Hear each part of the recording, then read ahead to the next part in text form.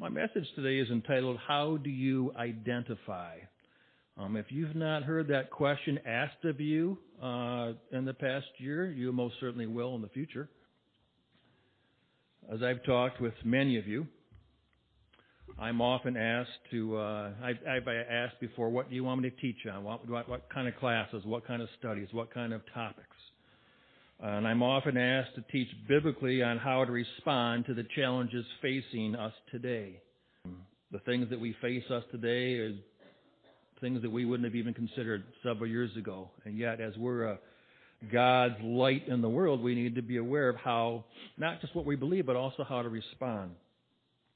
People want to know on what side of issues do we stand as far as societal norms that seem to be changing almost daily. And how do we stay true to being a follower of Jesus in today's world? First of all, I can tell you that if you attend, just for me, any Bible studies that I lead, you'll see a different type of class. It's very open and interactive where people can ask questions, and I don't come with a notebook already of questions we're going to ask and fill in the blanks for you to fill in because I never know where God's going to lead the study. Just for example, today, I won't embarrass this person, but someone came into our study today and was really praying for God for an answer on something. And in the course of our discussion, God gave me a verse. I said, let's turn to this verse. And as I read it, and this person said, wow, that's exactly what I needed to hear from God. And so by the movement of the Holy Spirit, God directs our things. Well, when I give a sermon on Sunday, I do a lot of preparation for it. I still, as the Spirit leads, I may share things as well, but I do a lot of believing what God wants us to know. A lot of people, when I asked before, wanted a study on Revelation. That's why we're studying the book of Revelation on Wednesdays night as well. But each Sunday, I'm trying to attune to what God would have us speak. And so there's a lot of issues in the world right now. How many would say amen to that? One of the biggest problems is the amount of confusion facing people today, which I believe has reached epidemic proportions. Would you agree with that? For so many people today, the line between right and wrong is no longer a bold-faced boundary. It's no longer black and white. Rather, it has become gray or fuzzy or debatable or not at all. Very hard to find that light between right or wrong. In fact, many people now believe that truth evolves, and different people have different truths according to their right to believe what truth means to them. On a variety of topics today, there is great confusion all over society as truth has made it onto the endangered species list. I mean, we laugh, but we're all aware of that. Yet notice what Jesus had to say on this topic when he was addressing this challenge in one way. John chapter 8, verses 31 and 32.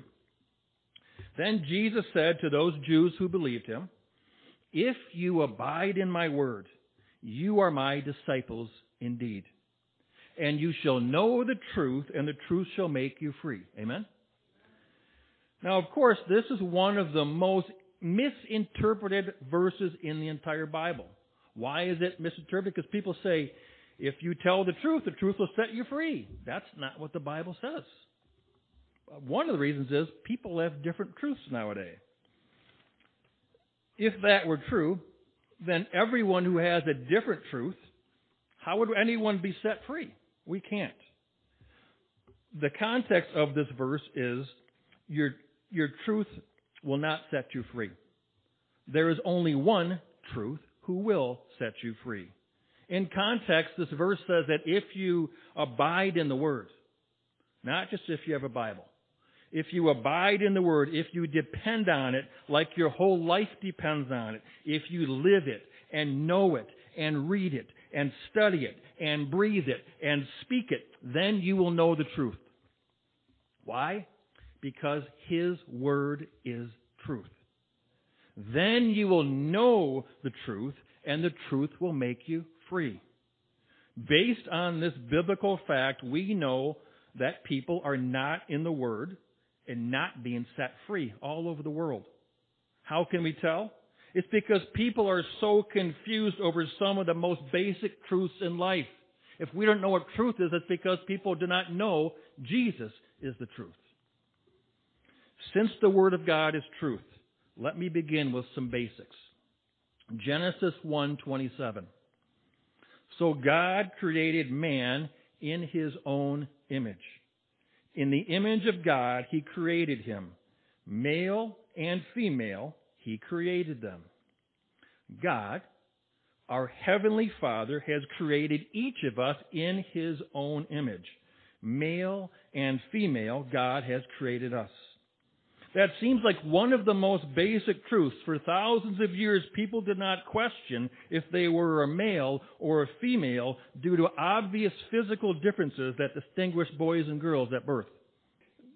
They may have questioned how they were tempted to feel towards one another, or to whom they were tempted to be attracted to, but people generally didn't question the basic truth that some are created with female body parts and are girls, and some are created with male body parts and are boys. That is how God created us. But suddenly now, hundreds of millions of people all over the world are questioning if they are male or female.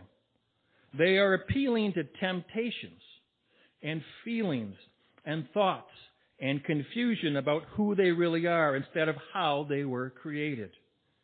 Not only are young adults and kids questioning if they are actually boys or girls or something else, there are people questioning whether they are even a gender. There are people who believe that their gender is fluid or that it changes every day. They're confusing a temptation with what they believe is truth. There are some who believe they do not have a gender, but it doesn't even stop at genders.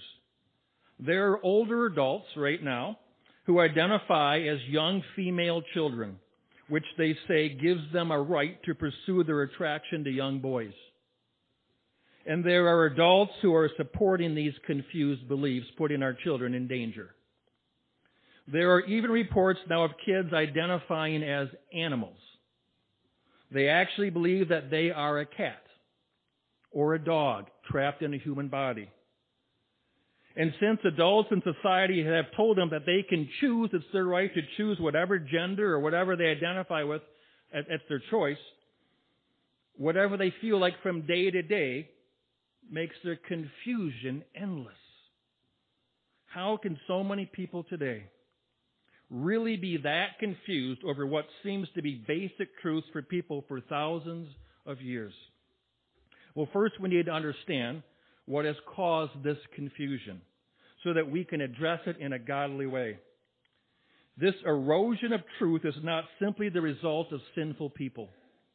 And it is not merely the result of a political party's beliefs or a new social movement. This is a direct attack on the one who is the truth. This is an attack on Jesus and His Word. This is an attack originated by Satan.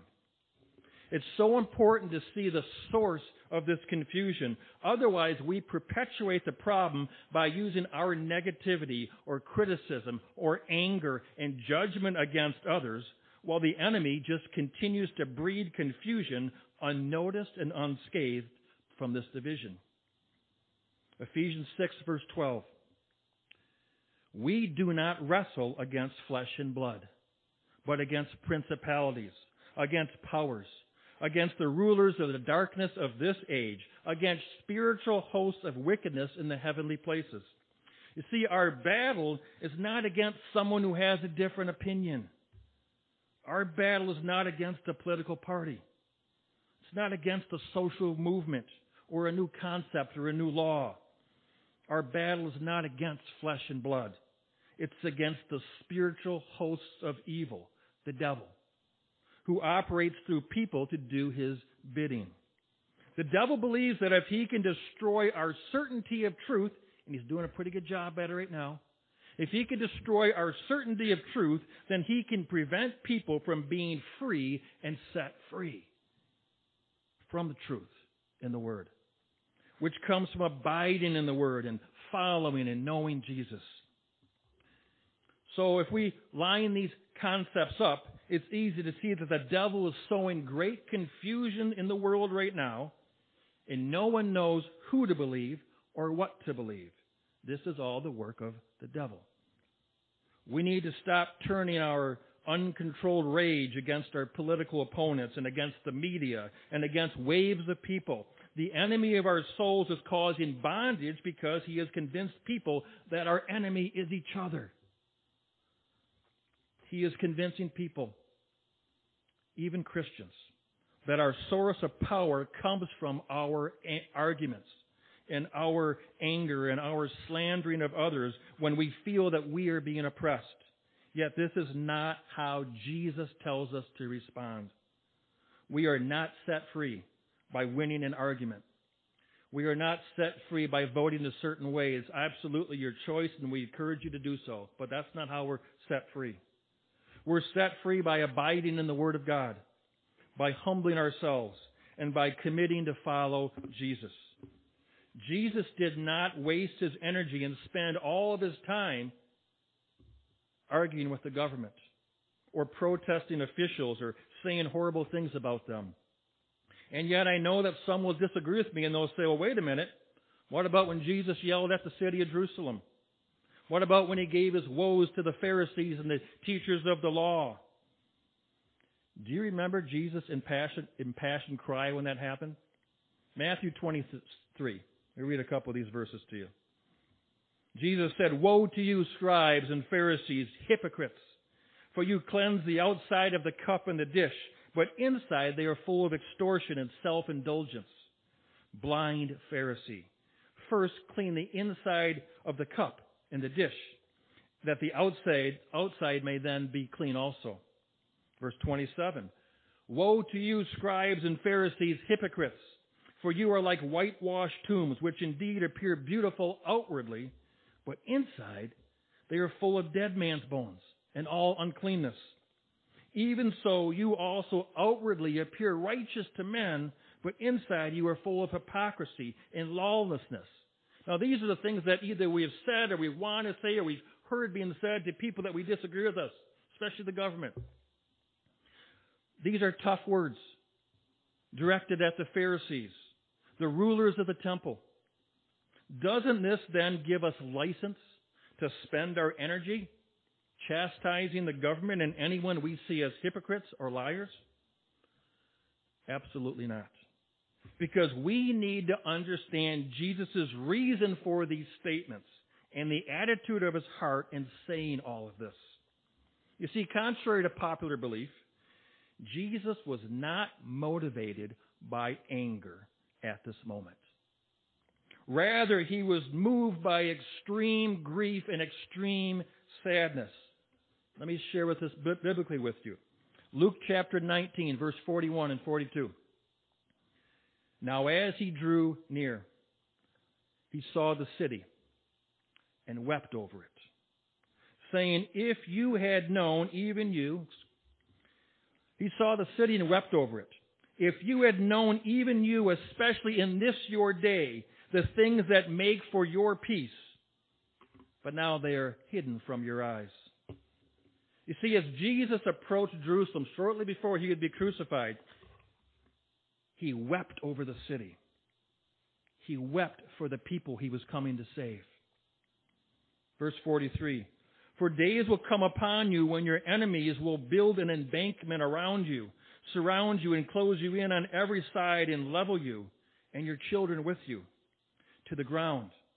And they will not leave in you one stone upon another, because you did not know the time of your visitation."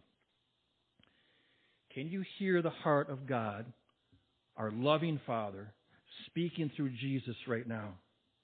God put the perfect plan together long ago to come directly to his people, to deliver them from sin, to bring healing and hope and purpose. And yet they crucified the very one who was bringing them hope. You see, when Jesus called out to the rulers of the synagogue and the teachers of the law, he wasn't trying to prove to them that they were wrong. Of course they were wrong. He was heartbroken that he came to them to save them, to set them free, but they rejected him.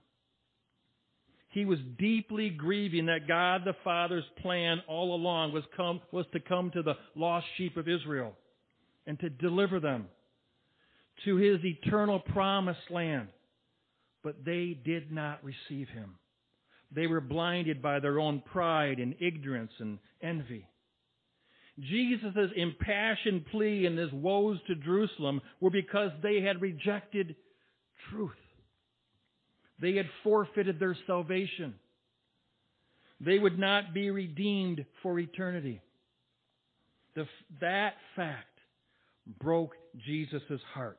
And so He cried out in extreme pain because of all that they were missing. This is the context for His cries over the city of Jerusalem. Think of how much it grieves a father. Being a father, I know this, as you all do, a father or a mother. But think of how much it grieves a father when his child is lost and is struggling in the world. And you want to help them and something comes along and they reject it or deny it and they just continue on being lost. Listen, God's heart is broken when He knows how to help someone who is hurting so bad, but they refuse to respond to His help. If this is the context for Jesus' passionate plea and calling out of the Pharisees, then why do we get it so wrong when attacking the left or name-calling those with different opinions than we have? Why are we not similarly heartbroken for those who have rejected Jesus, the only one who can actually make peace and set people free? Why are we more motivated to speak negatively against people that we disagree with instead of being heartbroken that they don't know the truth and are literally forfeiting the salvation of Jesus Christ? If we're going to go so far as putting on the name of Christ, when we call ourselves Christians, we put on His name. If we're going to do that and call ourselves Christians, shouldn't we respond like Jesus did? Isn't that what it means to be a follower of Jesus? To do what He did and to respond like He did. Shouldn't we be led by truth and not by anger? Shouldn't we be moved by compassion and not because we're offended? Shouldn't we believe God at His word that our fight is not against flesh and blood, but against rulers and principalities and spiritual hosts of wickedness in the heavenly places? The bottom line is that we should be convicted by this truth, that even Jesus was heartbroken when His enemies rejected Him. He was not offended. He grieved deeply for them. There's a big difference between offense and grief. How would that change your attitude and your response if your emotions were more of heartbreak than offense? And how do we get back to the right frame of reference when coming against the lies and the confusion that's being spread around the world today? Let me draw you to a passage that God gave me when I was praying how to respond to all these societal battles. It's in the Gospel of Matthew, chapter 5, verse 37. Jesus said this. He said, "Let your yes be yes and your no be no. For whatever is more than these is from the evil one." You see, the reason why many people flop back and forth from yes to no is because they miss the connecting word that Jesus gives here in understanding how to set boundaries with the truth.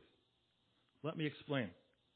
Jesus teaches us that your yes should mean yes, and your no should be no. Yet this is more than just a common sense of being true to your word. Notice how the two are connected by the word "and" between yes and no.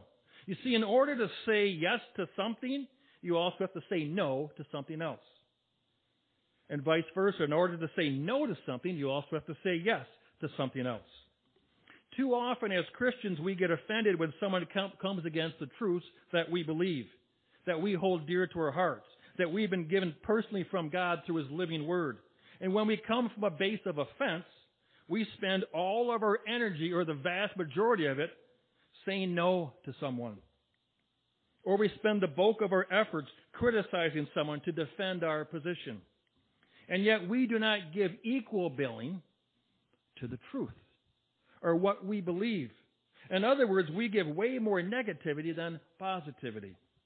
If God truly wants our yes and our no to be connected, then He wants us to lead with compassion. Then we are missing the boat on how to respond to people if we don't do so. If people are coming against the truth of Jesus and we're not giving them the truth. Of course, we are to speak the truth in love, the Bible tells us. But we are commanded in Scripture to do so. To not be silent. To speak the truth in love. This means that we respond the way that Jesus has responded.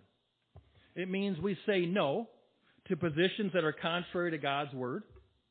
But we use our energy and our focus and our boldness to say yes to the truth of God. We don't do this as a means to put someone down. We do this as a way to lift up God as the one who sets people free. Romans 12:21 tells us this clearly. Do not be overcome by evil, but overcome evil with good. For whatever reason, people in the church around the world often spend more time on the defensive instead of going on the offensive. Obviously, the world's beliefs and pursuits are in opposition to the followers of Christ. We already know that. We know that many people live for themselves without an eternal perspective in mind. Many people today live by the popular slogan, YOLO. Y-O-L-O. Who knows what that means? You only live once. Better live it up. Better get as much as I can in this life so I only live once. That's how the world's living, and we wonder why they're so off target. We know that their beliefs and their words and their actions are going to continually go in opposite directions of us because they're following the world and we're following Jesus. They go in diametrically opposed directions. Jesus told all of His believers that this would happen and it would continue to get worse. So why are we so surprised? And why are we so angry when something new comes on the scene? Why do we think that the best way to address these differences is to push down the negative with force instead of lifting up the positive and the truth by the boldness of the Holy Spirit? Matthew 5, verse 6.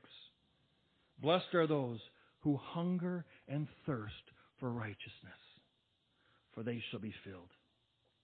Listen, if you are hungering for pride when you are offended, you'll be filled with it, but it won't be from God. If you are hungering and thirsting, however, for God's righteousness, and you begin from a place of humility, being led by compassion, that people are lost and in need of the truth to be set free, that God is faithful to fill you with His righteousness so you can be His light in this world of darkness. Listen, if you come to rescue someone from bondage, you don't begin by beating them over the head and bashing them in with condemnation and telling them how stupid and wrong they are. It's not what you do. You give them a key to their bondage so they can be released and set free. With the understanding of our godly foundation, let me ask you the question that's being asked of everyone today. How do you identify? I'm going to tell you how I identify. Hi, my name is Brad Williams. I identify as a child of God. I am blood-bought child of the Lamb. My preferred pronoun is Him, because in Him I live and I move and I have my being. In Him I trust. In Him I delight. In Him I have eternal life. In Him I rejoice, hallelujah. In Him I shall not be condemned. In Him I am blessed.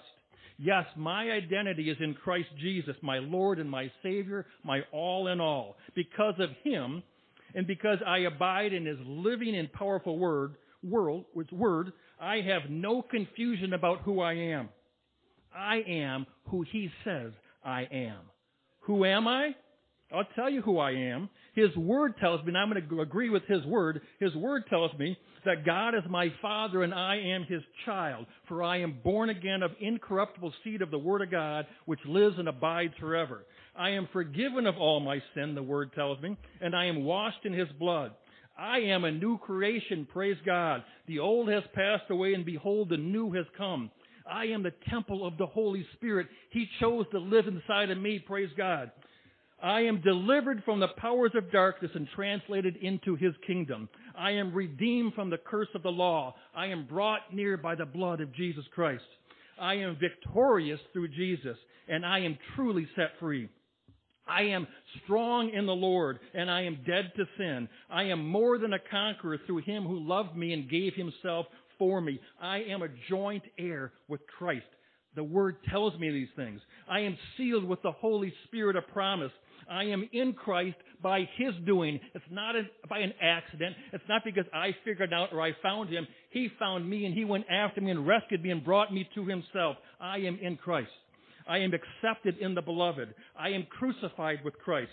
I am complete in Him. I am free from condemnation. I am reconciled to God. I am qualified to share in His inheritance. I am firmly rooted and built up and established in my faith and overflowing with gratitude. I am a fellow saint with the citizens of the household of God. I am the light of the world. I am the salt of the earth. I am the righteousness of God because of what Christ Jesus did for me on that cross. I am called of God. I am chosen. I am an ambassador for Christ. I am God's workmanship created in Christ Jesus to do good works. I am the apple of my Father's eye. I am healed by the stripes of Jesus. I am being changed into His image. I am one in Christ. Hallelujah. And because I am secure in who I am and there's no confusion or no doubt, there are certain things that I can claim according to the Word because I abide in Him. I have, the Bible tells me, I have the mind of Christ. I have obtained an inheritance. I have access to the Father by the Holy Spirit. I have everlasting life and will not be condemned. I have the peace of God which surpasses all understanding. Yes, I can do all things through Christ who gives me strength. This is how I identify. I am who God says I am. And so are you if you abide in His Word. Brothers and sisters, we are set free by abiding in His Word. But we are set free so that we can share with whom we identify. We share how we identify with Christ. That's what we're called to be. Heavenly Father, we thank You for Your Word, the power of Your Word. We thank You, God, that no matter where we are, if we're out lost running, that You come after us. Lord God, that You go into the darkness to rescue us and bring us to Yourself so that You can send us forth with Your light and with Your power. I pray, God, that we would understand that there would be no confusion, that because we abide in the Word, that You set us free this day. Thank You to bless us as we listen to the words of this song. In Jesus' name we pray. Amen.